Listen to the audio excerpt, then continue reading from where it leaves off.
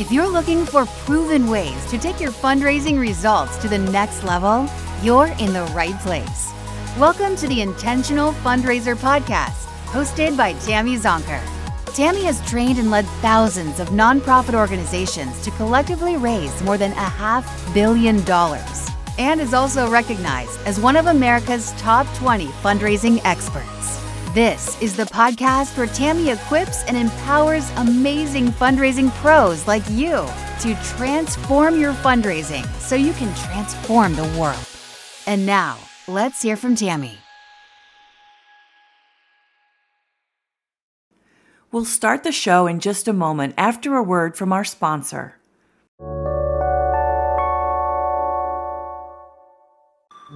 Support for this show is brought to you by our friends at Bloomerang. Bloomerang offers donor management and online fundraising software that helps small to medium nonprofits, just like First Tee of Greater Akron, a nonprofit that empowers kids and teens through the game of golf. After just 1 year with Bloomerang, First Tee of Greater Akron doubled their unique donors, improved donor stewardship, and raised more funds. Keep listening to hear how they did it, or visit bloomerang.com/intentional to learn more. Again, that's bloomerang.com/intentional.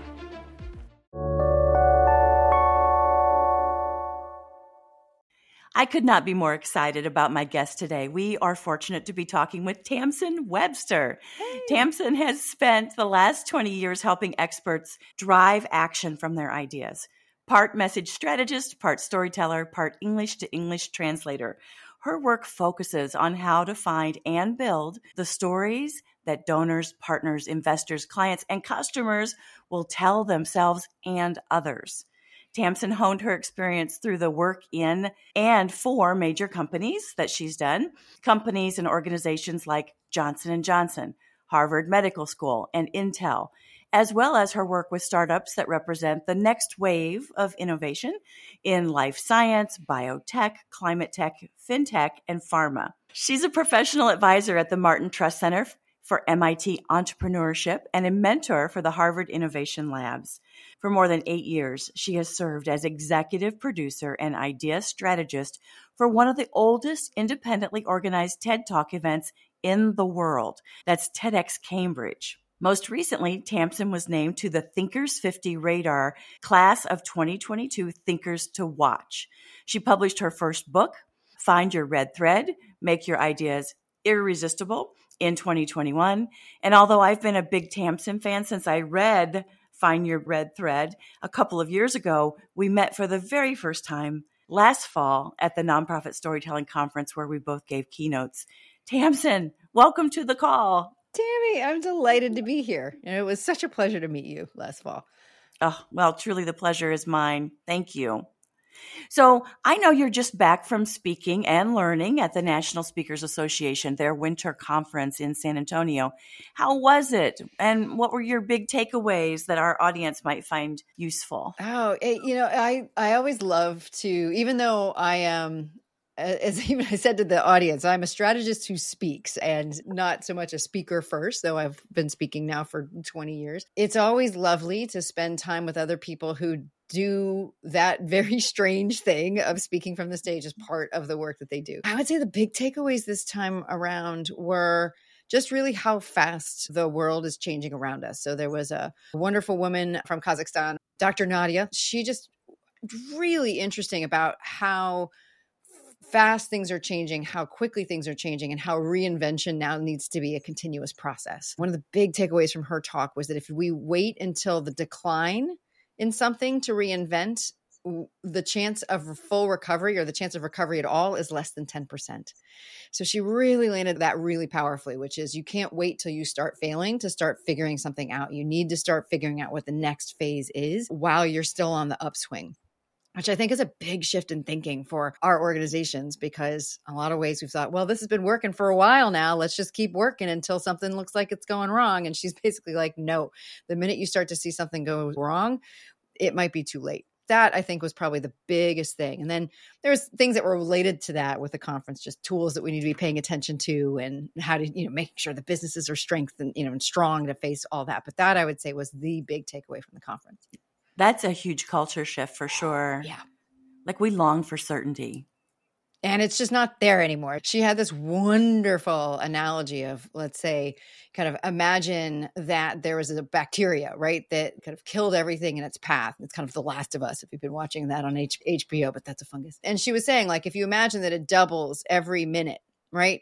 How long until you feel like you would need to notice something, right? At what point would you need to do something? And she had set it up by saying, just write down, like if you saw like a decline, let's say in your donor pool, at what point would you like raise the red flag on that? Would it be at 5%? Would it be at 10%? Would it be at 20%? Would it be 25%? Then she switched into this analogy and talking about this and said, now imagine that this was in the Pacific Ocean. She said, how long do you think it would take, like minute by minute by minute, or day by day by day, or hour by hour by hour, for this bacteria to wipe out all life in the Pacific Ocean? And so people were giving guesses and whatever. And, the answer, as she revealed it, was 119 minutes. Wow. And even more dramatic, at 118 minutes, 50% were still there. Right? And 117 minutes, right? It's 75%. So in other words, she was just really saying, we have to be thinking about this, is that the minute you start to see, even a couple percentage points of a drop in retention or, rise in churn or that kind of thing, it may be a sign that we have to adjust the point at which we start to intervene and we start to change things, because waiting until things quote unquote look really bad, maybe we have waited too long to actually be able to recover, which was just like terrifying. But at the same time, she's like, there's still hope, right? Like there is a chance. We just have to be open to being thoughtful about where is the world going, kind of, minute by minute, day by day, and have to realize that, waiting is death in a lot of ways. And as dramatic as that is, she landed that point with such incredible power. I don't think anybody walked out of that room thinking, yeah, I'm fine. keep doing the things that I'm doing. Or even because so many of these folks are talking with clients, like in organizations and companies, our clients aren't fine. Right? Our clients aren't fine. And because they're feeling the effect of that. So it was also a call to empathy and understanding that the stress that this is putting on fundraisers and leaders and all of that is extraordinary, and that we need to be kind of building in that awareness as well. So I think she was absolutely worth the price of admission of that conference. Yeah. So powerful. So powerful. And if that's not a wake-up call. Oh, yeah. It was like, she was the first speaker of the second day too. So it was like, oh, okay, we are doing this. But it was a really good frame. It was a good frame for everything else that came after, because it created, I think, that sense of urgency that our own human wiring says, well, we can wait. Like it's, because as she said, like the whole slow and steady wins the race needs to be replaced with the early bird gets the worm. Like we got to shift that. Like you've got to be thinking about where this could be going. And again, that point of you've got to reinvent while you're still in the growth curve. Like that's the time. As soon as you've started to level out, like that's your last best chance to reinvent. But as soon as the arc starts to dip, like then it may be too late. Really just shifting forward when you have to think you need to be doing something different, I think is a really important thing for all of us, no matter where we are, for profit, nonprofit, in the organization, advising the organization. We got to be thinking about what's coming next and how can we help people get there, not just from an idea standpoint and a services standpoint, but just from a support standpoint, because it's a lot. We're dealing with a lot. Yeah. So powerful. Thank you for sharing that. Like that is for me, like almost a pause and ponder, but we're going to move on. Yeah. Tamsen, tell us about the concept of the red thread and how it makes our big ideas irresistible. A red thread is the story that connects, right? A question and an answer, right? Where our brains do this all the time, automatically, that this happened because this happened. And pre-consciously, we've created that relationship with cause and effect. So the whole idea of Find Your Red Thread, the book, was to say, since our audiences, our donors, our constituents, our stakeholders, our communities are doing this anyway, when they decide to support us, to donate to us, to fund us, why don't we build our story from that perspective first? Why don't we build the story that they're going to tell themselves and other people about us, rather than trying to just broadcast ours out there and hope it sticks? We believe, we trust, we rely on our own stories more. So the whole idea of the book was, let's flip that around. Let's build the stories that our audiences will tell themselves. And the book is a step-by-step process for how to do that. So cool. And if anyone has not yet read that book, pick up a copy, read that book. I promise you, it will change your perspective on your storytelling. Tamsen, you've been working in and with nonprofits since you were 19 years old. I know. Oh my gosh. Wow. So that's 30 years now. That's crazy. But yes. It's been a minute. It's been a minute. That's right. So you've seen firsthand how we always seem to gravitate to that hero's journey in our storytelling, right? We have this really ordinary person, like a normal everyday person facing these extraordinary challenges. And then they are tested by either self-limiting beliefs or fear or circumstances, and they're confronted by a villain. And in the nonprofit world, the villain could be racism, it could be poverty, it could be hunger, it could be sex trafficking, like the gamut of reasons why we do this work. And yet they persevere with the help of generous supporters and others in the community. And eventually they triumph, right? So the traditional Joseph Campbell hero's journey.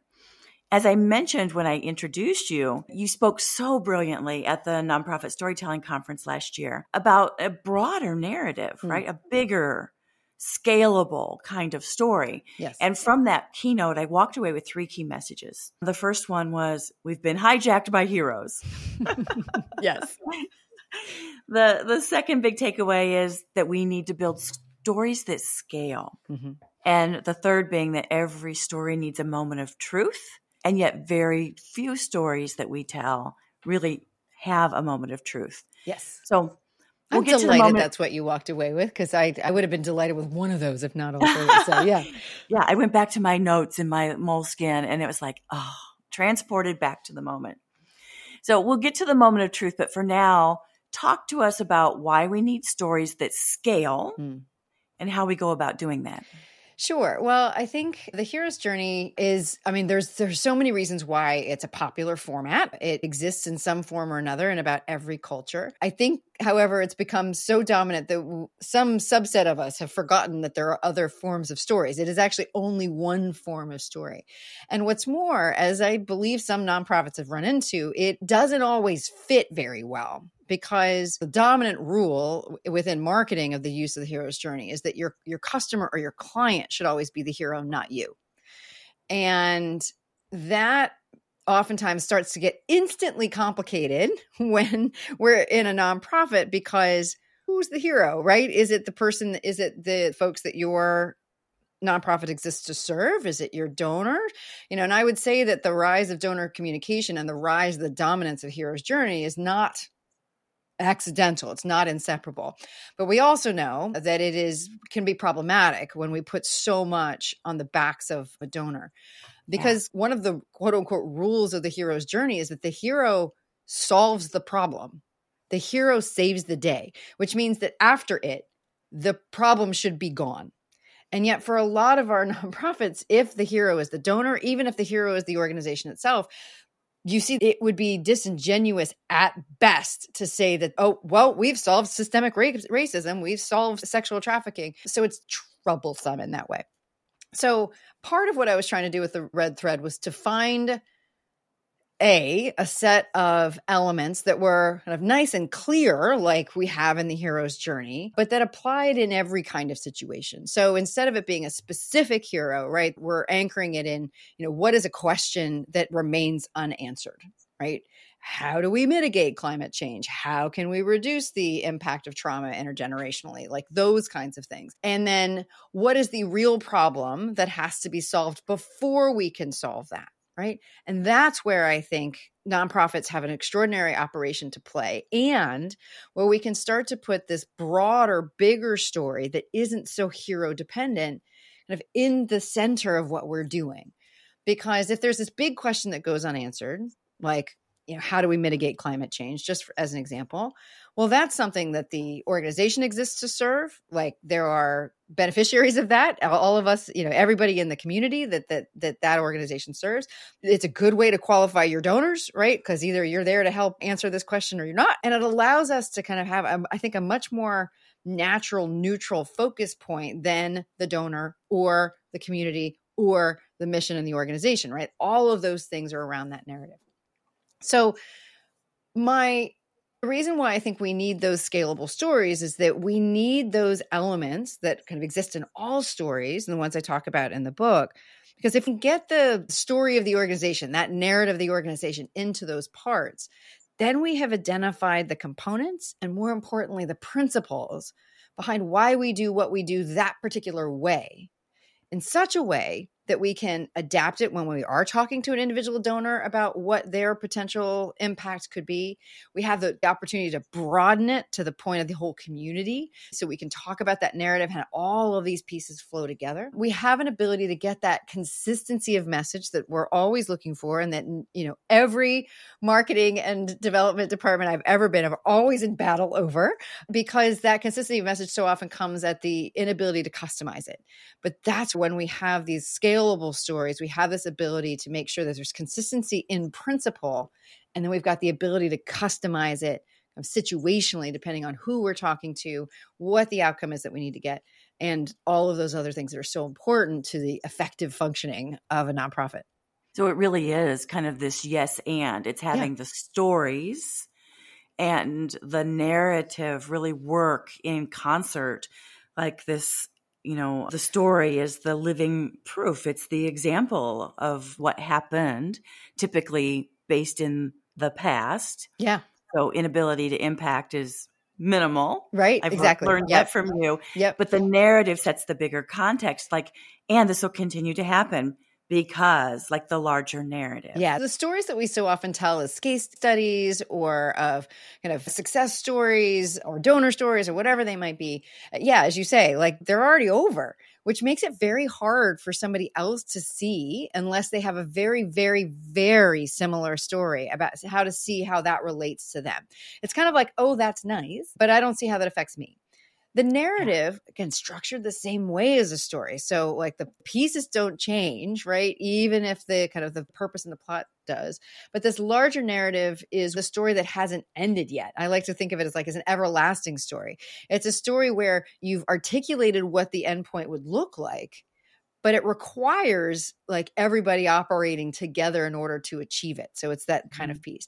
So you're right. I mean, I see the narrative as the big thing that we're building to. And the example I used in that talk was, the American dream, work hard enough and you can achieve anything, is a great example of a narrative. We could break it down into its component parts, but then there's a million individual stories that kind of build up and explain why that's been dominant as a narrative.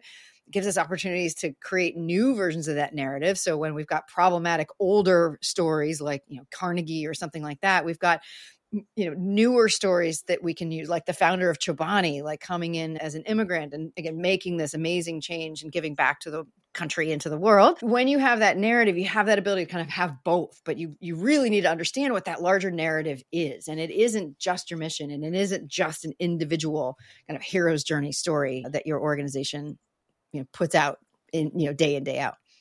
And that narrative, it seems to me that for some causes, it could seem so big and so long-term that maybe it feels like the donor, the community, the constituent base, they can't necessarily impact it. But that's, I think, why those key milestones, thinking back to Jim Collins' Good to Great and his concept of the big, hairy, audacious goal, that there are 5-year, 10-year milestones. There are these footholds that people can envision helping organizations to achieve in support of that bigger long-term narrative. Yeah, absolutely. Because any good story, for instance, any good 3-act story, each act has 3 acts, each scene has 3 acts. So it's always possible to get a story where you have the elements that can scale down to the specificity and the scale or even the time horizon that you need. But I think that one of the analogies that works well, I think, when you're talking about a problem that is so endemic or so big that it doesn't feel like we can ever do anything. And there is that tendency to throw your hands up and go, well, what difference could we make?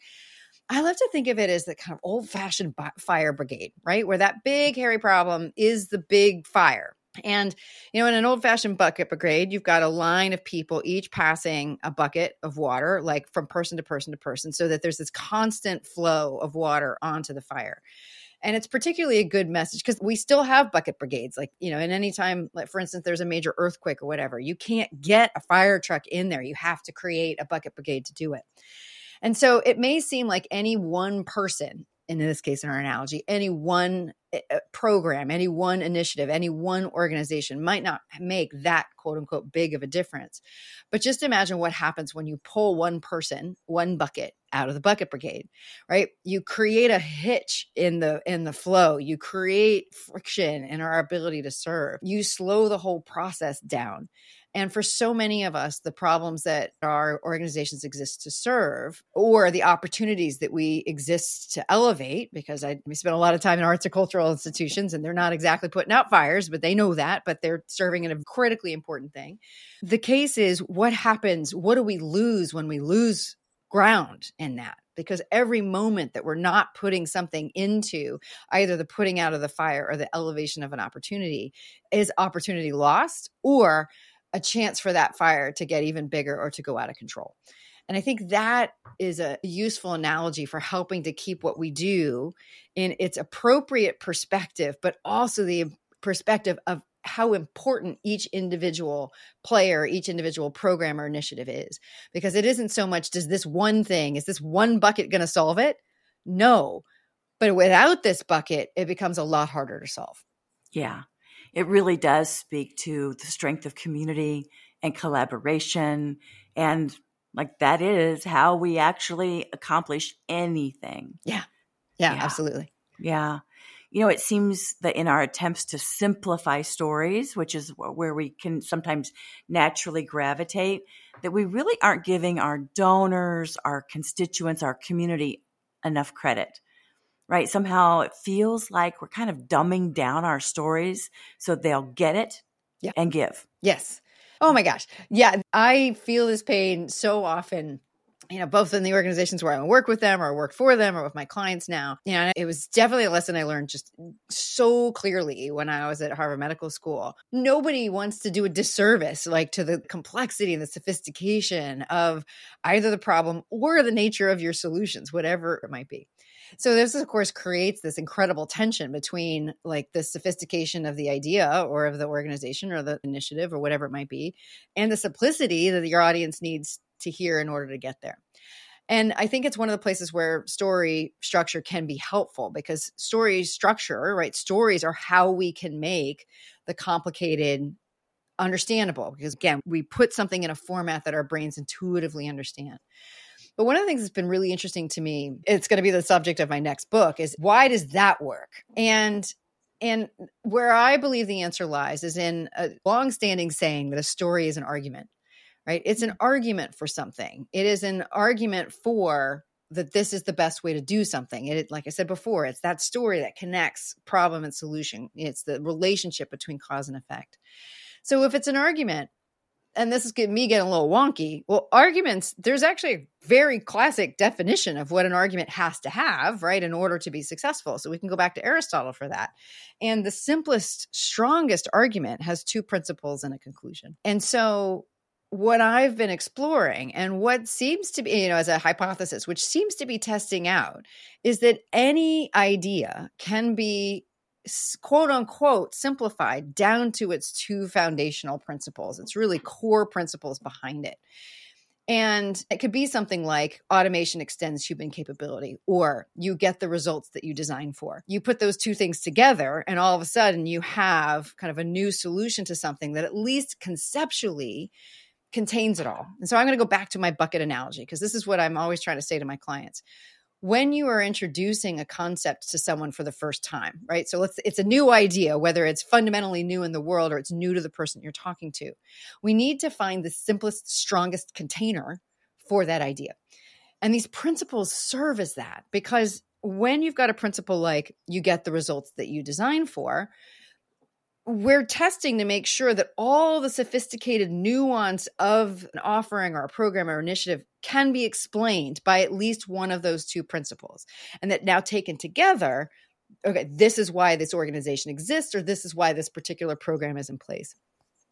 And the reason why this works without removing the sophistication is because those kind of proverb-like statements, those principles, I mean, this is how we live our own lives, right? Like, one of my favorite principles is a stitch in time saves nine. Well, that's a quote unquote simple idea, but it's actually an incredibly nuanced, sophisticated, and particularly if I take it and extrapolate to my own life, it covers a lot of stuff, but it's a good place to start. If I explain, like, let's say my own process as being built on one of those principles, if you're not somebody who believes that or agrees with that, my process is probably not going to be a good fit for you, right? And so this is what I'm really excited about, because I think the opportunity for organizations to add something to their core set of document sets of understanding. I mean, we all know we need our mission, our vision, our values, our theory of change. What I would love to represent is that essentially we've established what our ethos is. And what I mean by that is very specifically, what is the belief system that is not aspirationally driving what we wish we could do? What are the principles that are driving? Why are we doing what we're doing this particular way right now? Right? Sometimes you can look back at the founder or whatever and say, why did we do this and that? But it's, why do we have this? Why is it this nature of this program? If I take an example here in the Boston area, there's this mobile services van called Bridge Over Troubled Water, which is designed to serve unhoused teens generally. Why mobile? Like, why teens, right? There's principles behind those things that when we can articulate at the principle level, we make it A, simple enough for people to understand. And B, because they understand it, they're now in a much more likely position to determine very quickly, both you and them, whether or not they align with that, right? And whether they ever will. So it can save us a lot of time. But because those principles are simple in structure and simple in language, but very sophisticated in the kind of the breadth of the ideas that come together, I believe that we actually resolve that tension between sophisticated and simple. And so this is really what I'm all about. I'm like, yes, you need what your program is or your offering. And yes, we need stories to let those things come to life. But we fundamentally need to know what principles those stories, our behaviors, our programs, et cetera, are based on, because that's actually what people align with, respond to, give to, and dedicate themselves to when they're working with us and for us as organizations. That rings so true in our Oh, good. sector. Because like I said, it's like, that's the big thesis of the book right now, is that the best way to really kind of create a coalition to create, an audience that's invested in what you're doing, both literally and figuratively, is to make it the product of, and this is the key, pre-existing principles. So in other words, to align it with an argument that they haven't heard before, but because those elements or principles they already align with, that they already agree with it, even though they've not heard it prior to you saying it. So that's the big idea of the book.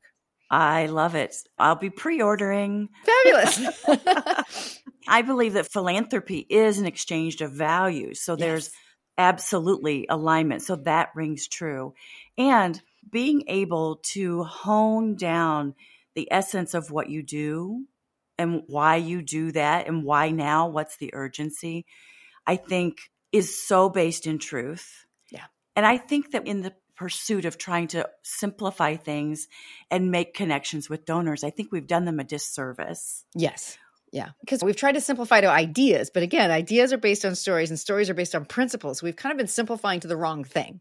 We've just said it's like, it's this thing. And it's like, but it's actually not. It's actually, let's understand the reasoning behind this, right? Because in my mind, programs are principles. They are the physical manifestation of the principles of the organization.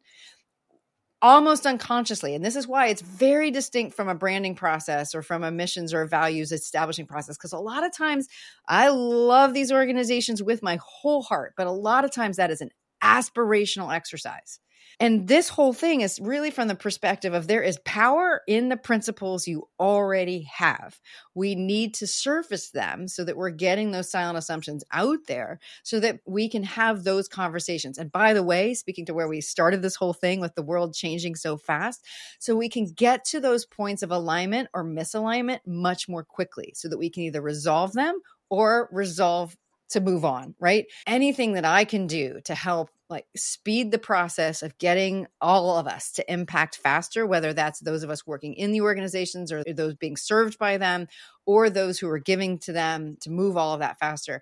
There's just too much great stuff in the world is my, one of my primal beliefs, like that the world is a good and beautiful place and that we can still improve it, that I want to do anything I can to make that happen faster for the folks that can make some of those biggest changes. And in my mind, that's nonprofit and mission driven organizations. And sometimes that's not always nonprofit, but anybody who's trying to solve a problem that's far bigger than themselves. Beautiful. And I think it's also very deeply rooted in abundance. Yes. Yeah. Right. And not everybody believes that. So, there's some great research that's out of UPenn by a psychologist, Jer Clifton. Very excited about this because he and I have just been having some conversations about how his research applies to messaging. And he's identified 26 primal beliefs. And I got to tell you, I really think this is some of the most important research that's come out in the last 5 years, because what they've found is there's 26 of these primal beliefs that they've found that essentially establish on a continuum things like that the world is hierarchical or that everything's interconnected or it's atomistic. And these oftentimes oppose each other. And they can be, the big one is whether or not you believe fundamentally that the world is a good and beautiful place or you don't. And so, and as you just said, it comes from a place of abundance. And the minute that we have that recognition for ourselves, it needs to, in my mind, also include the recognition that there are people who fundamentally don't see the world that way. And so if your approach to philanthropy, of fundraising, to coaching, to consulting, to your whole organization is based on that, there is a subset of people in this population just aren't down with that. And what's interesting is, I was literally talking with Jer yesterday. When I asked him that question, I said, does that mean that there's no hope? And he's like, no, it just means that there's more friction first, right? To closing that gap.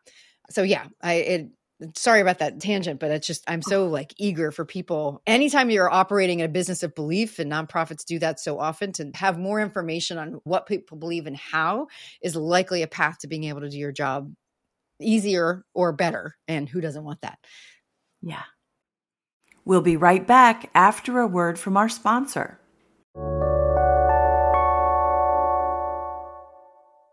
First Tee of Greater Akron needed to switch from an outdated donor management system to something more user-friendly. With Bloomerang, they found that and more. Here's Executive Director Josh Smith sharing what he likes about Bloomerang. We love Bloomerang because it's very user-friendly. We're able to do more because our daily tasks of thanking donors and sending thank you notes have been cut more than half because of Bloomerang. Year over year, we have raised more funds. So obviously, I think Bloomerang's been a huge part of that.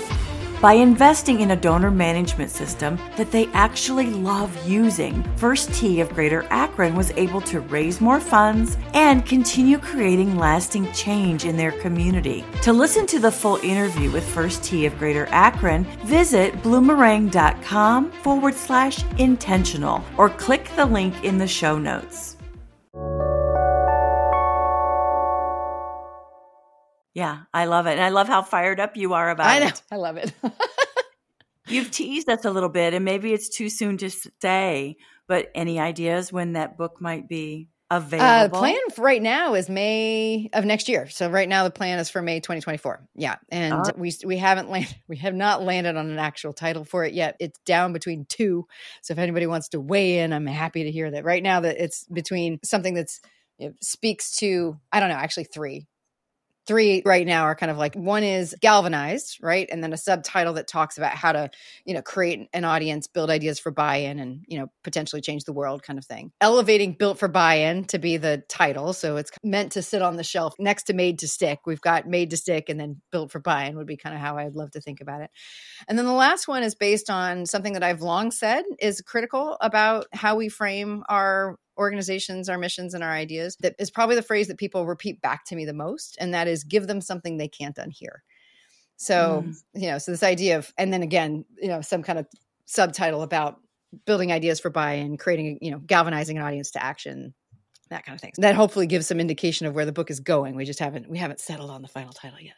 So intriguing. All right. So dibs on having you back on the show when the book's released talk about it. And yes. Yeah. Because it's if anyone who's ever written a book knows you have to be super clear on who your audience is. And for me, like, this is about mission-driven people. It is for that. It's for people who are, leading these organizations in the midst of all of this change that need to get, people on board as quickly as possible, create those coalitions, drive those movements. And how can you do that while still honoring the integrity of what your organization stands for and the realistic role that you play in either elevating that opportunity or solving the big problem? Yeah, very good. So I want to circle back. I promised folks we would talk about the moment of truth. Yes. That every story needs, and I don't want to skip over that. So tell us about the moment of truth, Tamsen. Remember I said before, there's two principles that always add up to it. The moment of truth is when you reveal the second principle, is that's what happens there. But in storytelling, every great story starts when we establish something somebody wants but doesn't yet have. That's why I believe every message, every mission should be anchored in a question that doesn't have an answer yet or needs a better one, right? So that's where stories start. And then every story goes through this introduction of a problem that nobody knew about before the story started, but is the problem that actually has to get solved before we can get the answer to the question, right? So there's an audience question, what I like to call a goal. There's a real problem, the thing that actually has to solve to get in the way. And then every actual story that we tell other people has what is known by any number of names, but is known as a moment of truth. So sometimes it's it's an epiphany. So like my sister's a screenwriter. She says in screenwriting, it's known as the penny drop moment. It is, Aristotle referred to it as the anagnorisis, which means recognition translated. And it's the moment where the main character recognizes the quote unquote true nature of the circumstances. So you can understand, I think, how the revelation of a principle about how the world works would create this. That moment of truth is critical because without it, whatever marks the change, right, that resolves the conflict, like it is the thing that immediately precedes that decision about like what's going to happen. What are we going to do? That change doesn't happen without a moment of truth. It doesn't happen without that realization. And yeah, the more that I looked at marketing, sales messages, fundraising messages, all of that, we just got to skip right over from problem to solution. And yet, if we think about these great stories, like in movies, classic examples are the moment where Jon Snow recognizes his true birthright in Game of Thrones, or in Harry Potter, when we recognize where Snape's true loyalties lie, or very famously when Darth Vader says to Luke at the end of the second movie, "I am your father." It is those things that suddenly make whatever comes afterwards make more sense, right? Or even retroactively make somebody's behavior make more sense. And so to me, this surfacing of this moment of truth, of what I call in the book, the truth statement is the second principle, is so important because it creates the conflict that creates change. We don't change unless there's a conflict. Like nothing happens. Like, if somebody doesn't do anything with, after an ask or after hearing your message, it's because there was not enough of a conflict to warrant a shift. But that moment of truth, what it does is it creates, given the elements of the story so far, it creates a three-way conflict, which basically our poor little brains just can't stand, right? So my favorite example of one of these that we already know, and I don't know if I used this example at the Nonprofit Storytelling Conference, but it's in my book, is the De Beers Diamond tagline, "A diamond is forever." This is my favorite truth statement, this favorite thing, because it's one of those things where we recognize this story, which was never really told as a story, but it's a story we tell ourselves potentially about why a diamond ring, at least for decades, was the dominant symbol of a forever commitment for people who were getting engaged. So if the question, right, that needed a better answer was, what's the best symbol of forever? And the kind of the real problem, at least in De Beers' mind, was that people were focused more on this unbroken circle, a circle with no beginning and no end. Perfectly good symbol of forever, by the way. But they wanted them to focus on the kind of ring. So they introduced this principle that a diamond is forever, as a tagline. Notice it doesn't say a diamond ring is forever, it just says a diamond is forever. So again, true nature of circumstances. And so if we can test that against that true nature of circumstances, we can say, well, most people, engineers aside, they fight me on this, would agree that a diamond is very difficult to destroy. It's a good symbol of forever. Diamond is forever. And so if you believe that, if you agree with that idea, that principle, that concept that a diamond is forever, it instantly creates a conflict.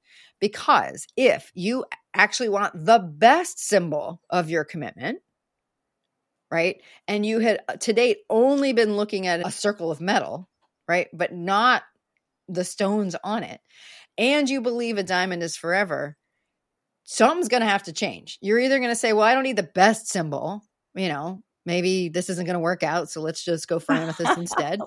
I don't know. Or you have to unbelieve that a diamond is forever. You may choose to not believe it metaphorically. You may not choose to believe it figuratively. Where De Beers laid their bet was the easiest thing for people to shift, because it was just a shift in perspective, not a shift in belief, was to go from looking at the ring to the kind of ring. And once you could do that, now the resolution in people's head is, well, now I've got a symbol in the actual metal ring itself and a symbol in the diamonds on it. So now I've got like a forever ring. And so I'm going to buy a diamond ring instead. And so, what I urge organizations to figure out, and it's again why I'm saying in this even simpler approach that I'm working on that sits underneath the red thread of this like principle conclusion, it's that second principle that in the context of that big question you're trying to solve in your organization, it's the one that creates the conflict, right? Because you can't have a new idea with just one thing. So one principle won't do it because it's not new, right? It's not a new direction. It's not a new solution. The second thing is the thing that creates that conflict. So that's why it's so important. And just when it comes down to how we think about anything, when two truths fight, only one of them wins.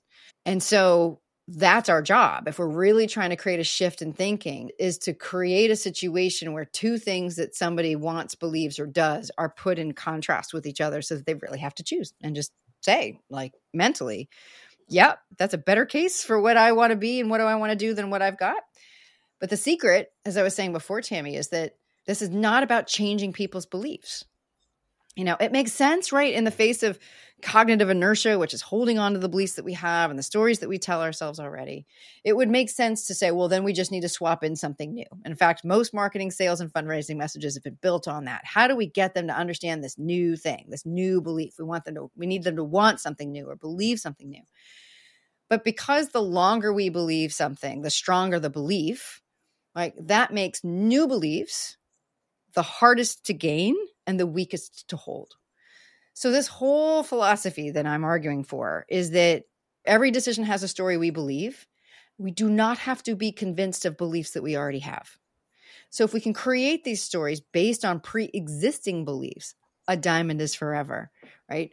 A ring itself is a symbol of forever. And I want the best symbol. Well, then it becomes not an exercise in change. It becomes an exercise in deeper connection, right? To who somebody wants to be, to the problems that they're trying to solve, the legacies they want to leave, the narratives they want to build, through their work, through what they do in this world, and all of those related things. Sure. Identity. Absolutely. It's 100% about identity, because identification is the one form of extrinsic motivation. I identify with this thing. It's the one form of extrinsic motivation that is as powerful as intrinsic motivation.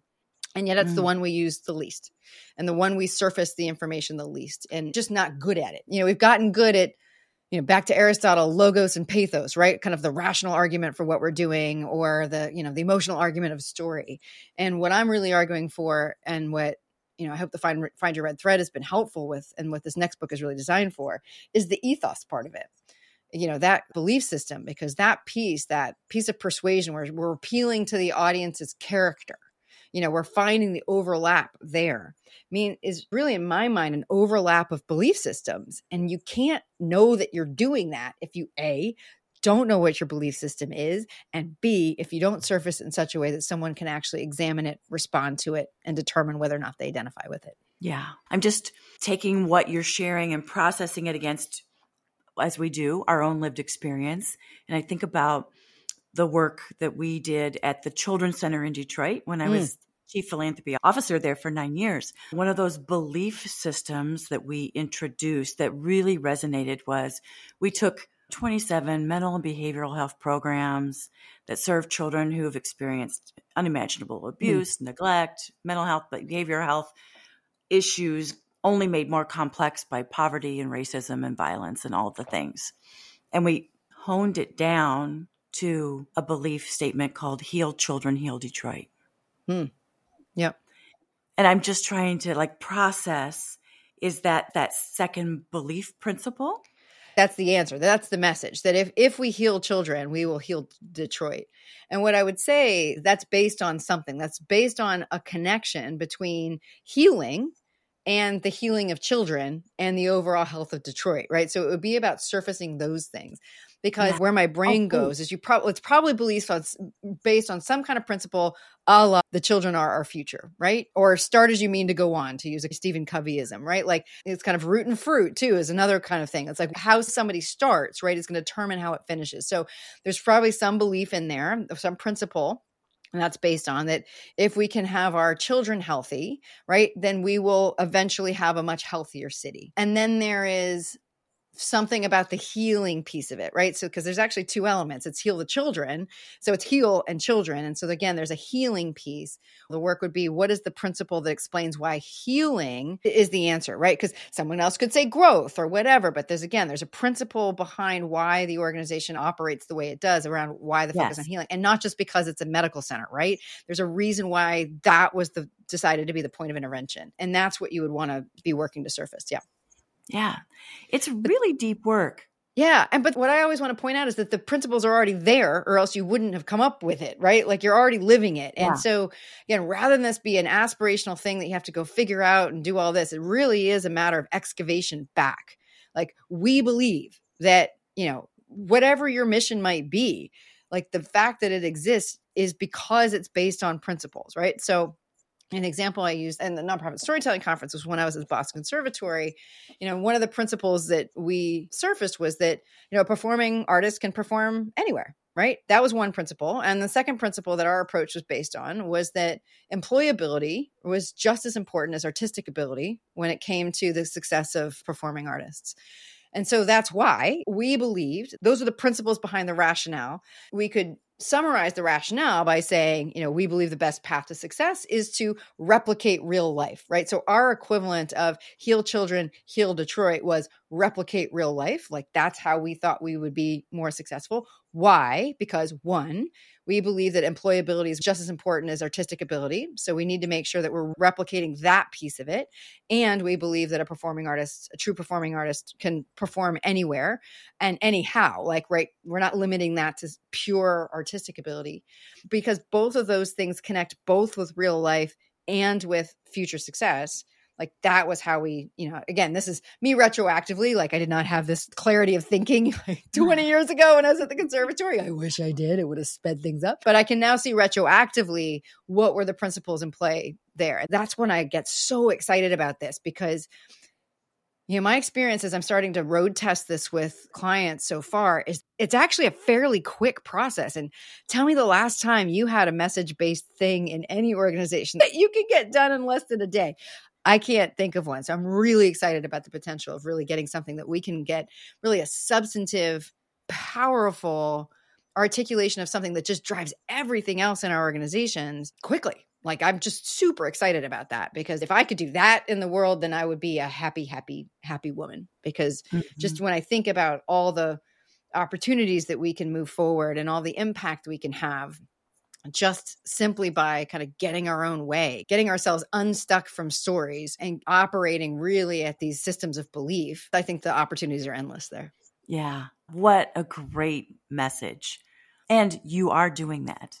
Oh, thanks. I hope so. I hope it comes through just how deeply passionate it is about this. I know when I was, asked to describe the tone of the book and who it's for, I know one of the words that I used was reverent, because I just love people who do this work. It's why I have been in nonprofits in one way or another since the age of 19. Academics, researchers, artists, performers, social services, just, the people who exist to give something to this world to make it better. Yes, those are primal beliefs, but those are my people. And whatever I can do to help make their life easier and make their passions more practical and make, what could be arcane to some more accessible to others. That's just what I want to do. That's my own mission in this world.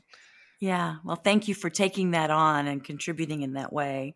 Tamsen, at the end of each episode, I like to ask a few rapid fire questions. Are you game? I'm game. Yes, sure. Oh, all right. First one. Okay. What's the best fundraising or donor communications advice you've ever received? I think the best fundraising or donor communications advice I ever received was the kind of observation that mindset united donors more than monetary levels. In other words, people who gave for a certain reason had more in common with each other than two people who were at the same giving level. And so I think that really made a big difference for me with that realization and that observation, because it simplified and actually really changed the approach to how we formed those fundraising messages. It felt more true to how people actually were. So it's mindset based, not money based, more often than not. So good. What book do you recommend to our audience and why? Thinking Fast and Slow by Daniel Kahneman. It is behavioral economics, which may sound strange. It's a deep book, so I'll give an easier one for folks. But I love that book because it just really helps you understand what is at play when people make decisions about things. And I just think, when you're in the business of helping make people decisions in your favor, as far as, the world, your community, your organization, their own pocketbook goes, that's useful. I would say a quicker read, but still one of my favorite books and where I use something from it still every day is a book called Magic Words by Tim David. Jonah Berger literally today released a book called Magic Words. There's now two different books, but the one I've definitely read and recommend is Tim David. And he basically talks about, I believe, 7 words, things like and, but, somebody's name, those kinds of things, where just these little shifts in how you phrase things can make a huge difference. So Tim David, Magic Words. Thank you. What are the 3 most important traits a successful fundraiser or storyteller must possess? Cognitive empathy, which is the ability to think about how somebody thinks about something. So a lot of times we talk about emotional empathy. That's our ability to understand how somebody feels, but we don't really have too many tools at our disposal to change how somebody feels in the moment. But we do have the ability to potentially change how somebody thinks. And since feelings many, many times, actually majority of time, are driven by our thoughts, I think that's one of the best places to start. Second, I would say curiosity, and particularly curiosity outside of your area of expertise. I think the more that you can draw in examples, stories, concepts, data, research from outside of your own area of expertise, it A, enriches your own understanding of your area of expertise, but B, makes it a lot easier for you to make those connections on behalf of the people you're working with or for, to make ideas more clear. And I would say the third is a skill to build, which is the ability to clearly articulate what it is that you're talking about. Obviously, I'm biased to that as somebody who is, does message strategy for a living. But I think in this world of the rise of AI, our ability to synthesize in writing can be pretty easily replicated by AI. And I think that's fine. I mean, I think there's still a role for us to be, checking all of that, obviously. And I use Chat GPT every day at this point. But so much of the work that we do in philanthropy is spoken. And which means you don't have an AI Chat GPT in your corner to be able to draw those connections and to be able to articulate and to be able to synthesize. We are about to see the rise of the spoken word and the in-person ability to adapt orally in the moment. The people who already excel there or who can upskill there really, really quick are going to be the people who excel overall in the next few years. Yeah. Wow. Yeah. You heard it here. It rings true, though. It truly does. Tamsen, what's your favorite fundraising or storytelling or communication application or tool? It's recency bias to the extreme, but honestly, the difference and the time saver that AI tools have created for me, even in the last 2 months, has been dramatic for those reasons of synthesis or connection or storytelling, et cetera, because we all have those moments where our brains just won't go where we want them to go, where we're like, I need an example, I need a metaphor, I need an analogy, I need a story that explains X. Or, the reverse, which is I've got 3 examples of something, I have no idea what the principle is that they share. To be able to dump that into Chat GPT when you don't, there's people who are good at it, but they're not always there. So the ability to be able to kind of ask something else and to be able to have that kind of ready reflection of just as a thought prompt again, I know it's super recent, but there has never been anything in my career that has so dramatically that I have adopted so quickly. I even had resident skeptic on my business card for a number of years when I worked in an advertising agency, that I've adopted so quickly and has made such an immediate difference in how I do my work. You can have it shorten something. You can have it rewrite it. They can have it rewrite it at a different level. You can have it mimic somebody's tone. It can help you find an anecdote. It can help you analyze the copy that you've got on the site and say, what do you see as the big ideas here? And it can tell you what it thinks the big ideas are. And you can use it as like a kind of a ready-made automatic focus group. We double check all of this stuff, of course. To me, the applications are significant, immediate, and given what we're talking about at the beginning, you don't have time to wait to determine whether or not you think it's going to be useful or not. Like, dig in there, see how you might be able to use it, absorb everything you can, and just discover just how many different ways it's going to affect what you do in a good way. I think there's an opportunity to be excited about that, because again, so much of who your listeners are and who the folks that we love are people who are great in person. And AI will never replace that, but it can give you better things to talk about when you're in person and better clarity when you're in person. And I think and also when you're writing, but I think that's where to really focus on, is how can you use it to enrich and clarify what you're already great at. So well said. And again, complacency, like we will be left behind. 100%. And I wish I had a better outlook for that. But like I said, Dr. Nadia I mean this with all sincerity, I haven't seen someone land a point that beautifully in a really long time. And it was just, she made sure that the audience felt it physiologically, viscerally. Wow. Like, it was something she kept saying. She's like, I don't want you to understand it here. I want you to understand it in your gut. You need to feel this in your gut, how important this is. And she did it. And I hope there are other places to see her talk, because, that conference was not one where the recordings from it are public. But if you ever have an opportunity, and I'll try to dig out her name so you can put it in show notes or whatever. I do know that she runs a company called Reinvention Academy. So if you hunt her down that way. Perfect. Thank you. Favorite conference and why? Oh, gosh.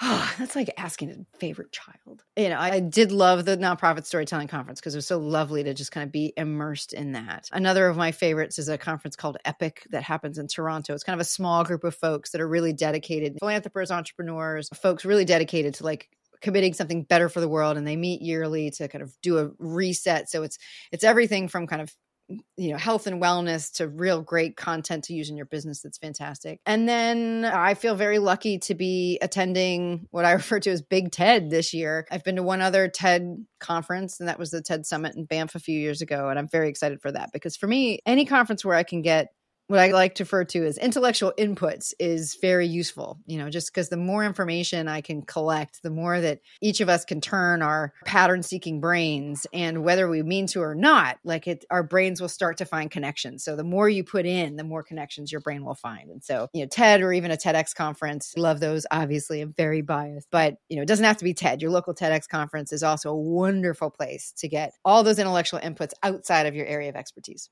Beautiful. And last question, knowing what you know now about fundraising and storytelling and communication, what advice would you give your younger self just starting out in the profession? 19-year-old Tamsen. Flip the script. I think the sooner that I understood that, the more that I could look at an organization or a piece of content or a message through the eyes of the audience that was taking it. And rather than trying to say, what's our message and can we get it out there? Just really looking at, where are the people that we're talking to? What are the points of connection that they already have with where we're going? I think that would have sped up a lot of things, because I still think it's the most important shift that we can make. And the sooner you can make it in your work, I think the more successful anyone can be. So good. Thank you for joining us, Tamsen. My pleasure.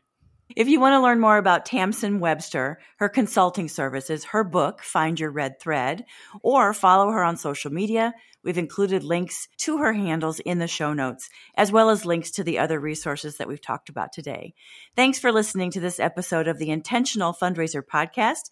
Keep on transforming your fundraising so you can transform the world. And now for a final word from our sponsor.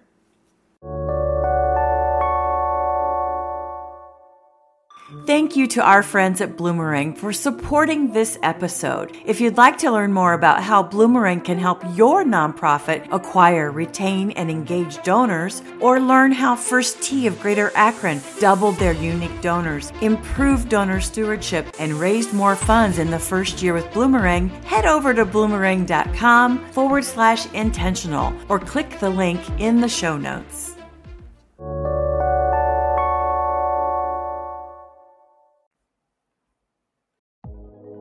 The Intentional Fundraiser Podcast is a Fundraising Transformed original.